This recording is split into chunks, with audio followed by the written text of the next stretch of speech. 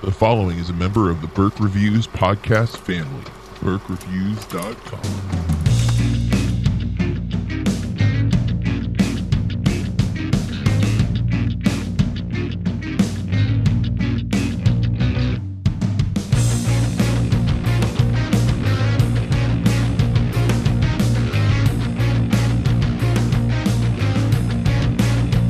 Hey everybody, welcome to Burke Reviews Movie Club. I'm John Burke, and with me, as always, Corey Starr. Hello, hello.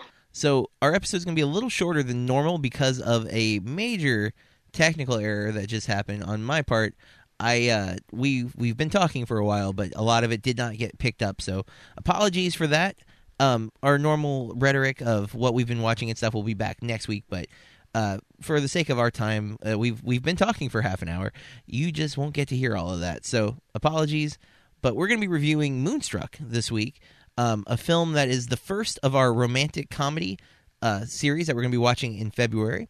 And Corey and I, neither of us saw Moonstruck from 1987. Stars Cher, Nicolas Cage, Olympia Dukakis, Danny Aiello, Vincent Gardenia, and John Maloney. And directed by Norman Jewison, 83 on Metacritic, 7.1 IMDb user score. A film highly regarded in this genre of romantic comedy. Corey selected this, and Corey, you're going to start us off. What were your thoughts on Moonstruck?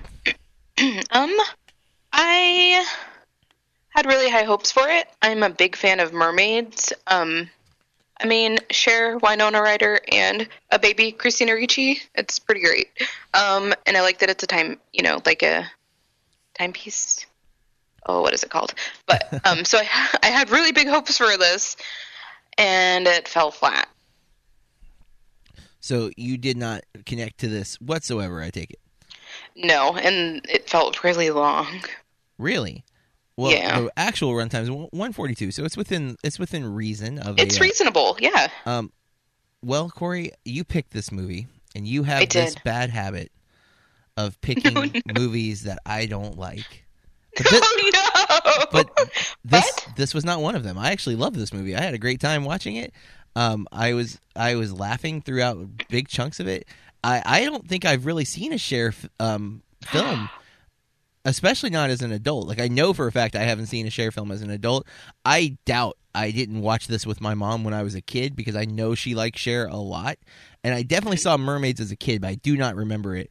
And I'm pretty sure I saw this one, maybe, but I definitely don't remember all of it, like not like this. And no, I had a really good time with this movie. I thought it was funny. Nicolas Cage is huge, like over the top big in this movie, but it worked for some reason, even though, like, I think the middle Nicolas Cage is the good Nicolas Cage. Somewhere in the 90s, he found like a groove where he was just getting cast correctly, and so his big over the top performances just fit. And then now he's he was a joke for most of the 2000s. And the last 2 National years, Treasure, right? He's had 2 films come out, though, that he's getting used. He's still big. He's still being Nicolas Cage, but they're using it in a way that really works, apparently. Because Mom and Dad came out last year, and that's available on VOD now, and I've heard good things about it. And then Mandy was at Sundance and getting tons of great reviews. So he's on a revival, it looks like. And there were people who love some of his 80s stuff. Valley Girl, I think, is a very popular film for some people. I've not seen it, but I've heard a lot of people talk about it. But this movie, like, there's so much that I enjoyed. I love Cher in this film. Like, I loved her so much. I loved the setup of, like, because there's a theme of superstition in this film. I love that so much. And so I really enjoyed that. And I generally, at the ending, I had a lot of fun, and honestly, again, I think Danny Aiello might be a secret weapon to make me like something, because I love Hudson Hawk. Danny Aiello's in there. I really like Moonstruck. Danny Aiello's in there. I mean, and he's in some more like serious, like he's in Do the Right Thing with Spike Lee film, and that is a well-regarded film, like from any critic. Like it's an amazing, brilliant film. But maybe Danny Aiello is the reason I like that too. I don't know. Like, I think he just clicks with me because he's clearly performing. He's always a character. Like, he's always blatantly like being an actor. Like, you can tell that he's an actor. It doesn't feel natural. It doesn't feel even like real. It feels like a caricature. but it always seems to work in the movies that I see him in. In this movie, he's a little bit, he's not big, he's not over the top, but he doesn't feel like a real person necessarily. Like he's being this guy. I felt like everyone in this movie was doing that, though. I didn't Agreed. feel... Agreed. But I think that's part of it. I think that's part of kind of the allure. There is this, these are some odd people whose lives we've walked into. And they're not excessively odd. Like, none of them are outright over the top crazy or anything like that, but there's a surrealist kind of vibe to the film. Not much. It's not like a Charlie Kaufman film or anything like that, but it's a heightened reality. It doesn't feel quite like New York that we are normally thinking of when we think of like 80s New York. But I have a lot I'd like to comment on, but I think we need to go to spoilers to do that. So guys, go check out Moonstruck. It's streaming on Amazon Prime right now, I'm pretty sure. Mm-hmm. If you don't mind spoilers, full speed ahead, because we're about to talk about this movie in great detail. Okay, so I need to say something first. Go for it. Right in. I need to say something first. How are you going to go and try to make Cher ugly? How are you going to do that? You can't succeed. See, I never felt like they were trying to make her ugly. Like, are you talking about like the gray hair? The eyebrows. See, I didn't notice the eyebrows. Oh my God, they're almost a unibrow. Oh, and I'm like, she's got those cheekbones. So what you're doing, it's just not. You know what I mean? I just thought it was so funny they were trying to make Cher not attractive. I gotta say, the gray hair I thought made her look old. No, more attractive to me. Like, she seemed, not that she lost any attraction. I did think the 80s hair when she gets her hair done was too much for I've never been a big fan of the 80s, so like I'm not a big fan of the big hair. But I think I found her more like a normal human being, because I've always thought of Cher, because the name Cher, the fact that that's what I'm calling her. You know what I mean? Like, that's it, just Cher. Mm-hmm. I don't know her last name. I don't know if she actually has a last name anymore, like ever.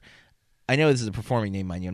But I'm just saying, like, I don't know if she's ever revealed her real name or anything. We don't know if Cher remembers her last name. Yeah, so that's very good point. But the gray hair and maybe even the eyebrows made her feel like a real person, like a real woman who is kind of done with like looking for love. She's just looking for someone, just something to have. And then you hear the superstition about it that. She's cursed, essentially. That's her point of view. I thought it was so funny when she is first, I'm jumping ahead a little bit, helping her new fiance get on his plane to go back to Sicily.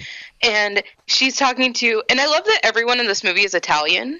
Everyone in this movie. At the airport, they're Italian. They go to a restaurant, everybody's Italian.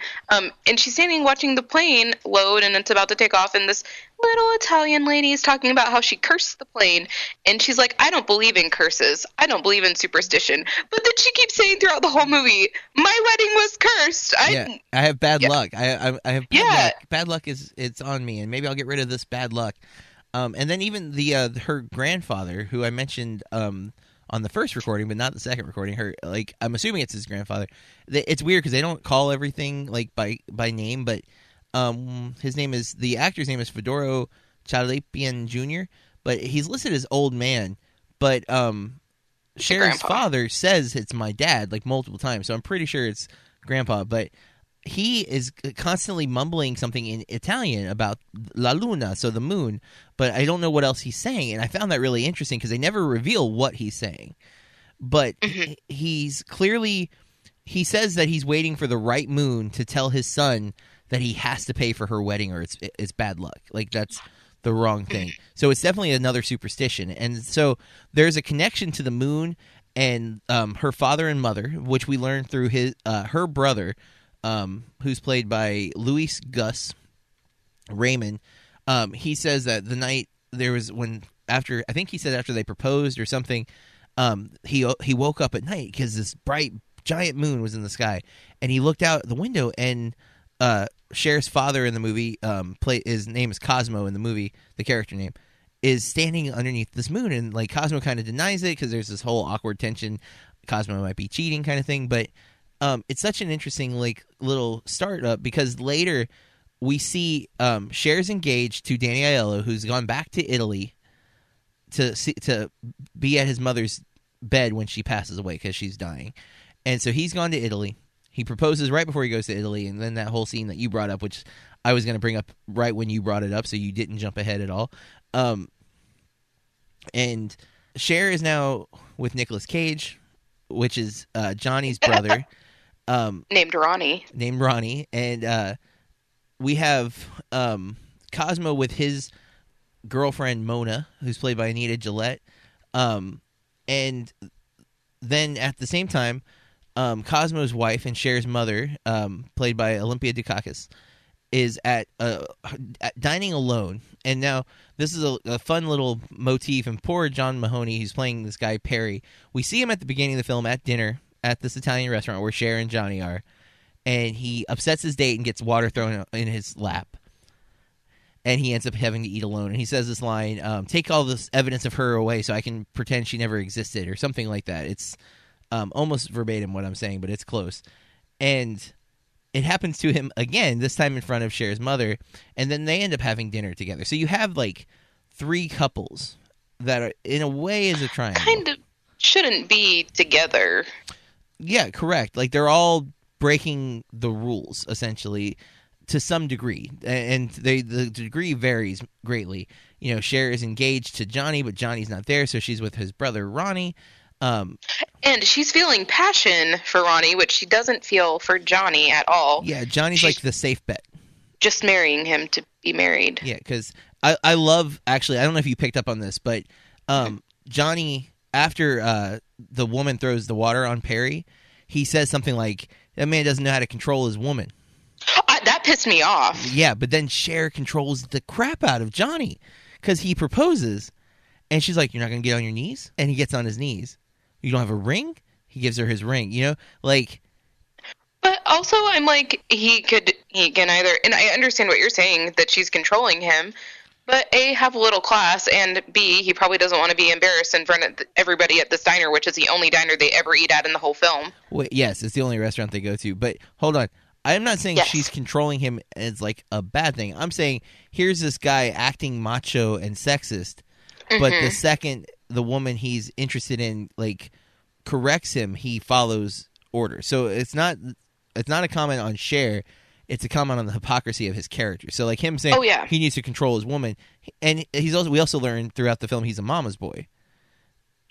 And Ronnie outright calls him that. He's like, you're always doing what she tells you. And, you know, like, there's definitely, those two guys are as different as could be. But we have to talk, of course, about how she ends up meeting Ronnie, because she doesn't even know Johnny has a brother until he proposes. And he goes, you have to invite my brother to the wedding. And she's like, you have a brother? He's like, yeah, I have a brother. We haven't spoken 5 years. And so she goes to find him. And first she calls, and he hangs up on her. You don't get to see his face here. You just see this kind of, like, tatted up, brooding guy. It looks like he's working in... You can't quite tell what he's doing. I didn't realize he was a baker there. I thought maybe, like, worked... Like, I don't know, we see him dig coal and throw it in an oven, but, like, I don't know what the oven's for or what his job is. But we find out he's a baker. But the scene where she meets him, when she goes to the bakery, and he's like, give me the big knife, I'm going to cut my throat right here. Like... So I did think that the story about him losing his hand was pretty funny. Oh, yeah. And ridiculous. And ridiculous. I love that he had a wooden hand. A wooden hand, like, with the glove on, like, the whole time. He wears a black glove all the time. But I felt like he was, like, trying to channel his best Don Vito Corleone. Yeah. Like, he's definitely trying real hard to be Italian. Yeah, and I'm just like, back up a little bit. Calm down. And I don't know. I don't know. Go ahead. I wrote Cage is dramatic, and then I quoted, he says, Johnny took my life. Bring me the big knife. Oh. And then he says, due to my brother asking me for some bread, I lost my hand, my bride. And I was so taken aback by that whole sequence. I was like, what's happening? He's so big. Oh.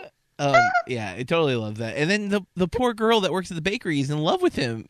Like, she confesses to the other girl, like, I love him, but he just doesn't get it. Like, no.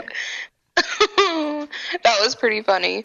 And I forget what she says. that she just can't tell him because Yeah, I don't. like because he's broken or something like that. But there was a scene I meant to say this a little bit after Cher gets engaged and she takes Johnny to the airport. She stops at Cher's name is Loretta in the film, so I should refer to her as that.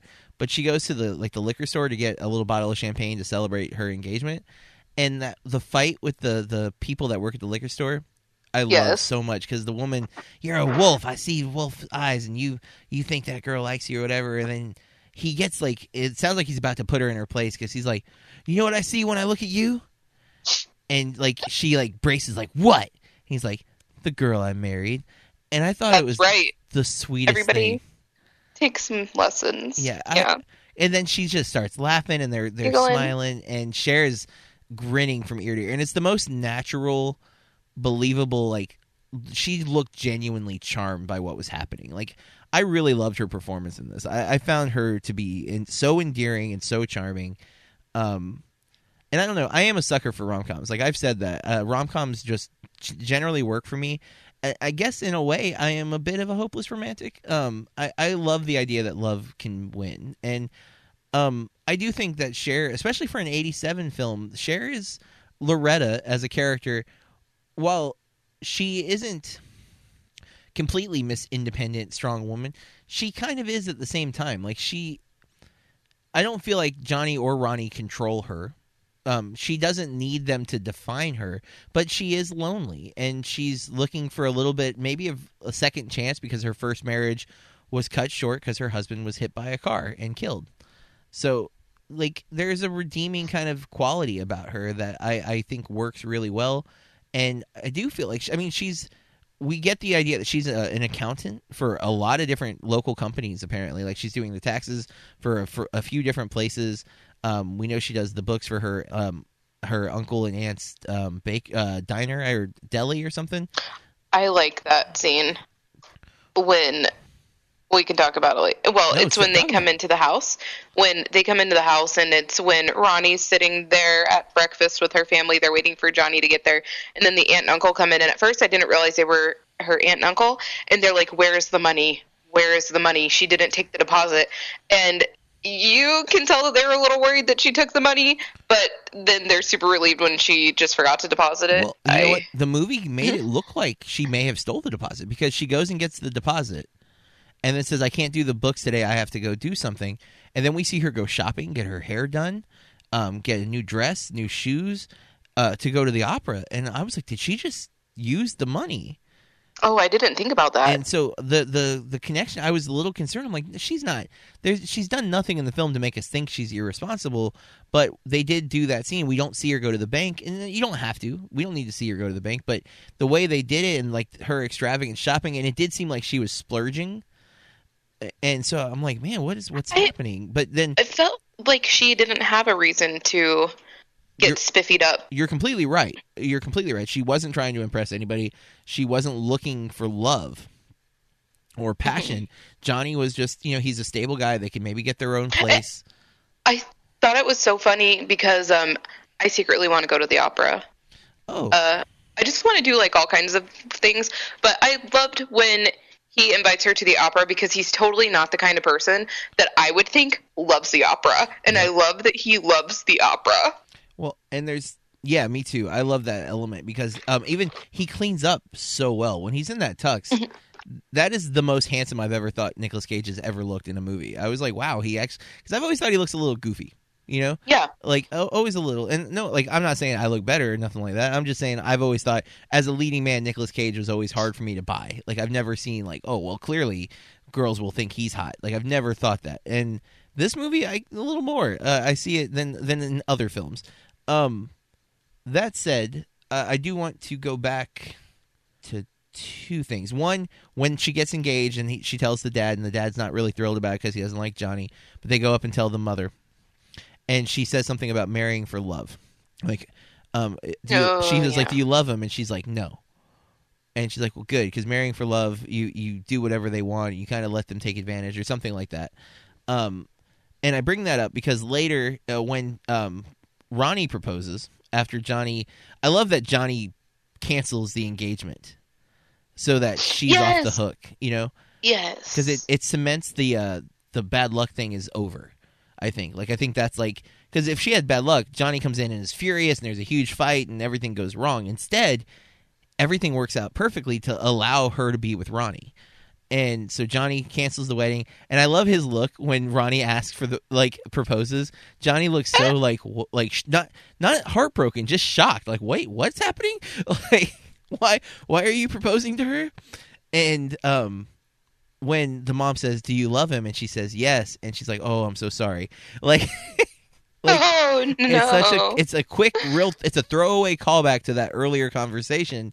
And it's such a sweet, like, I almost didn't catch it. Like, when it happened, I'm like, oh man, that was brilliant. I love that little part, that little, oh, poor you. And there's so much. And but going back to the first time that Johnny and her kiss and end up doing more than that, but she makes a mistake, and he's like, I want it well done. And she's like, I'm making it bloody. And like, she's just, there's like this tension, but it's also like, there's like a playfulness about it.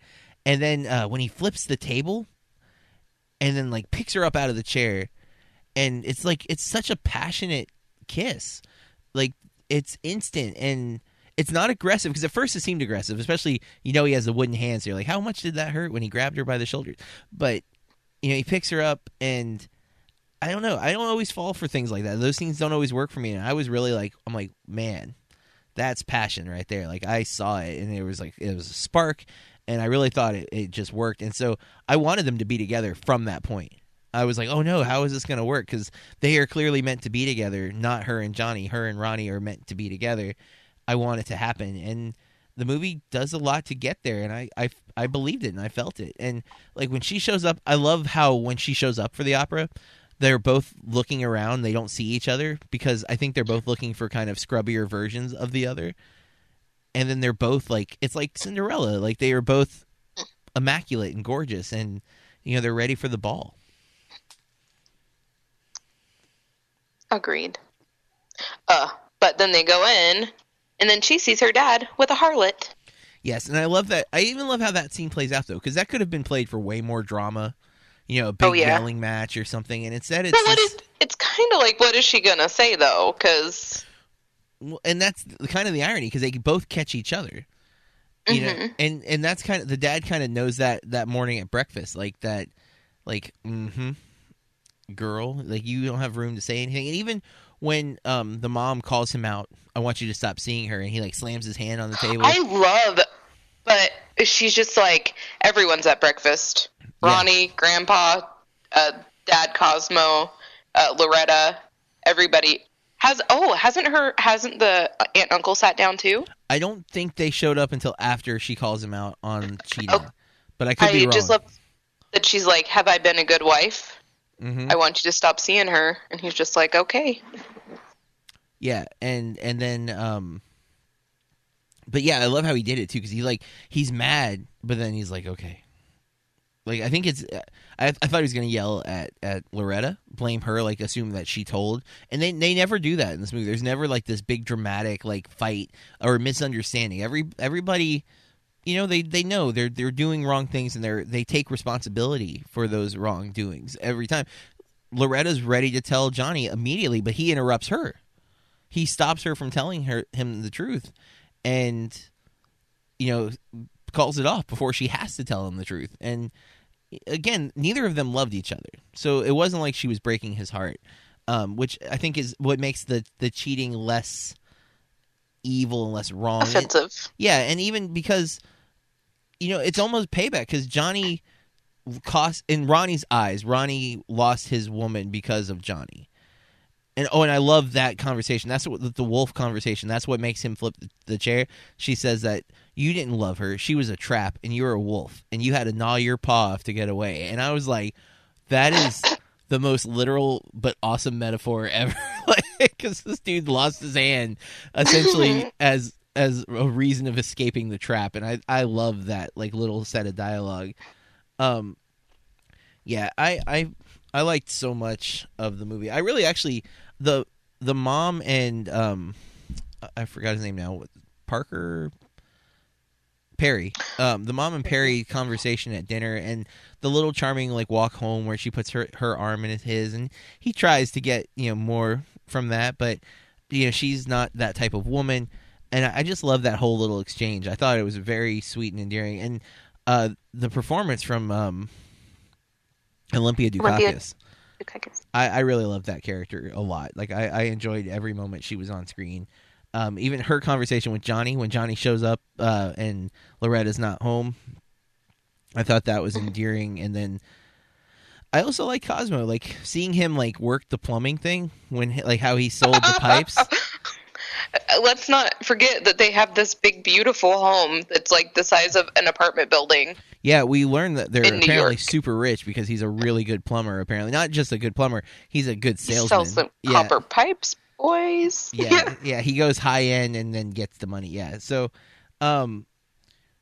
it's very compelling, and I found it very enjoyable. And I actually liked the explanation, too, of why do men chase women.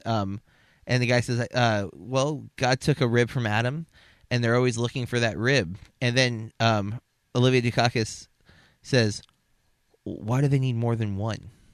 And I just thought, because I thought both explanations, I thought the idea of that religious analogy of the rib being taken from Adam, so men are always looking to fill the hole in their chest, which I thought was an interesting way of wording that. And then her saying, well, why do they need more than one? And man, just such a powerful kind of line in this movie that I don't know that you expect to have like a powerful line in a film that's called Moonstruck that's a comedy, a rom-com. But I really was, I don't know. It worked for me. I'm sorry it didn't work as much for you, but I enjoyed a lot of it. So I'm glad it did because I don't want to keep picking bad movies. Yeah, well, I mean, and critically this time for sure you didn't have a reason. It was like the one from Criterion with Gary Oldman and Tim Roth didn't have a Metascore, I don't believe. We trusted it because it was Criterion, I think. Uh-huh. And so that was our mistake we misinterpreted what Criterion was. I think we both thought that was a guaranteed stamp of excellence versus it's a way of just keeping films alive, like movies that might otherwise be lost to time, which is great. I know everything doesn't have to be liked for it to be justified. And again, just because something doesn't work for us doesn't mean it doesn't work for other people, and that's completely acceptable. Art is subjective, and that's one of the things I love about art. But I love Moonstruck. I wouldn't say it's a must-see, though. I wouldn't say that. I would go Not Quite Golden, Ponyboy. What would now that we've talked about it, I like it a little more. I'll go decent watch. Hey, that's good enough for me. Won her over again, folks. I think I'm batting pretty high on that. It happens all the time. It happens all the time. But sometimes, like, because when I got done with this film, and I don't mean to get too graphic here, folks, but I like to, I think a lot when I'm in the shower. Like that's where my brain, there's clarity for some reason for me when I'm in the shower. I think it's the rhythm of the water hitting me that it like levels out my thinking, and I don't feel like I'm thinking everywhere. I'm only thinking about one thing. And I took a shower immediately after Moonstruck to really think about it. Like I was like processing like I still haven't come up with answers for everything. Like the symbolism of the moon is big in this, but I don't necessarily know why. And we could probably do some research into like Greek mythology or other maybe look into maybe more Roman mythology of like what the power of the moon is. Like Artemis was the goddess of the moon in Greek mythology. And I am currently forgetting her name, and I think she's Artemis in Rome too, actually. But what is that significance? And what is Moonstruck? Is it, is Love Struck is an expression I'm familiar with? Is Moonstruck like just falling in love because of the moon? Like, is it because the moon? Obviously, there's that big sequence where the moon is huge, and all three of those the moments where they're all with the quote unquote wrong person. Except, I guess, Loretta's not with the wrong person, but she's with the person she's not supposed to be with at that moment. And we didn't even mention that when she's walking home with him, or he doesn't know he's just walking her home. Yeah. And being left outside. But she runs into her father-in-law, and they make eye contact, and they just go on. And he never says anything. Because I think he knows his son. He does give a disapproving look, and she she looks away. She has like a guilty face, like, oh my goodness. But yeah, I think so too. I think he one, he may not suspect that anything is happening because of where they are, but also she confronts the son that next morning and he's there. So, that was one of the scenes I loved, because when everyone, like Ronnie and her, getting engaged, the father looks upset and Cosmo was like, "What's wrong, Dad?" He's like, "I'm so confused." Just that cracked me up, because I was like, "Oh, poor old guy's just like, what the heck's happening? I thought she was marrying Johnny. Now she's marrying this guy Ronnie. What's going on?" Like, I'm so lost. But yeah, I found a lot of it endearing, and I do like rom-coms. So I'm not surprised that it worked for me. I don't know. This one's highly rated, so I don't feel like too bad in my loving of it. But I did love it, and I wasn't sure for a lot of reasons. I'm not a huge fan of the 80s. I am not super familiar with Cher, although now I'm much more tempted to watch her other films because I thought she was so great in this. So I definitely want to, and I've heard great things about mermaids anyway, so that's been on my radar. I just need to get to it. But I might even give Mask a try. I don't know if you've ever seen the Rocky Dennis story, I believe is what it's called. The what? Rocky Dennis? Is that not the guy Mask? Am I saying things wrong? At first I thought you were talking about that horrible Jim Carrey movie. No, that's The Mask. Mask is Cher with she has a son who has a deformity in his like facial structure, and he like it has Sam Elliott in it. Oh wow. I didn't know that. I like Sam Elliott quite a lot. But we need to talk about next week, Corey. Okay. What movie are we going to be watching next week? And it's one that I've never seen. And I'm not sure if you've seen it or not, so I'll find out now. But it's got a 72 Metacritic, 6.8 IMDb user score, directed by Nora Ephron. And this is I think I've moved this movie up on our list. Actually, I think this was supposed to be 2 weeks ago. We're watching it next week now, Corey. And that is Sleepless in Seattle from 1993. No, I don't think so. Or maybe I was a small child. Oh, you don't think you've seen it? I was so confused with what you weren't sure of. Yeah. I was like, wait a minute. No, it has no, I don't. If I did, I was probably a small child when I saw it. Okay. Oh, I remember that he's a talk show host, but not enough to, yeah. Yeah, I jumped the gun. This was supposed to be the last movie of the month, but nonetheless, we're going to do it this week. It has Tom Hanks in it. It does. That's Tom Hanks and Meg Ryan, and I've never seen it. I know this is a film that a lot of people loved from the early 90s. As I said, 1993. Oh, interesting. I know the premise of the film. I've not, again, seen it, and I am looking forward to watching it, as I am a big fan of Tom Hanks. In fact, I think I am a much bigger fan of Tom Hanks now. Not necessarily like him acting now, but just in general. In my lifespan, I went through a stint where I wasn't into Tom Hanks, and I don't exactly know why. Well, you were so wrong. I was so wrong. So unbelievable. And unfortunately, I missed a lot of his big movies because of that. And I think it was partly because he was doing so many dramas, and I was avoiding dramas because in my head, dramas equaled sad or stress, like, anxiety. And I was like, that's what life is. Why do I need more of that? And I feel so dumb for that attitude. But hey, I've changed a lot. And so I am very excited to give this movie a try, as many people keep Sleepless in Seattle high on their list for like romantic comedies. And I'm looking forward to checking this one out. It's one that, again, I'm very, very familiar with, but I've never seen. So we'll be watching that for our next episode of Burke Reviews Movie Club.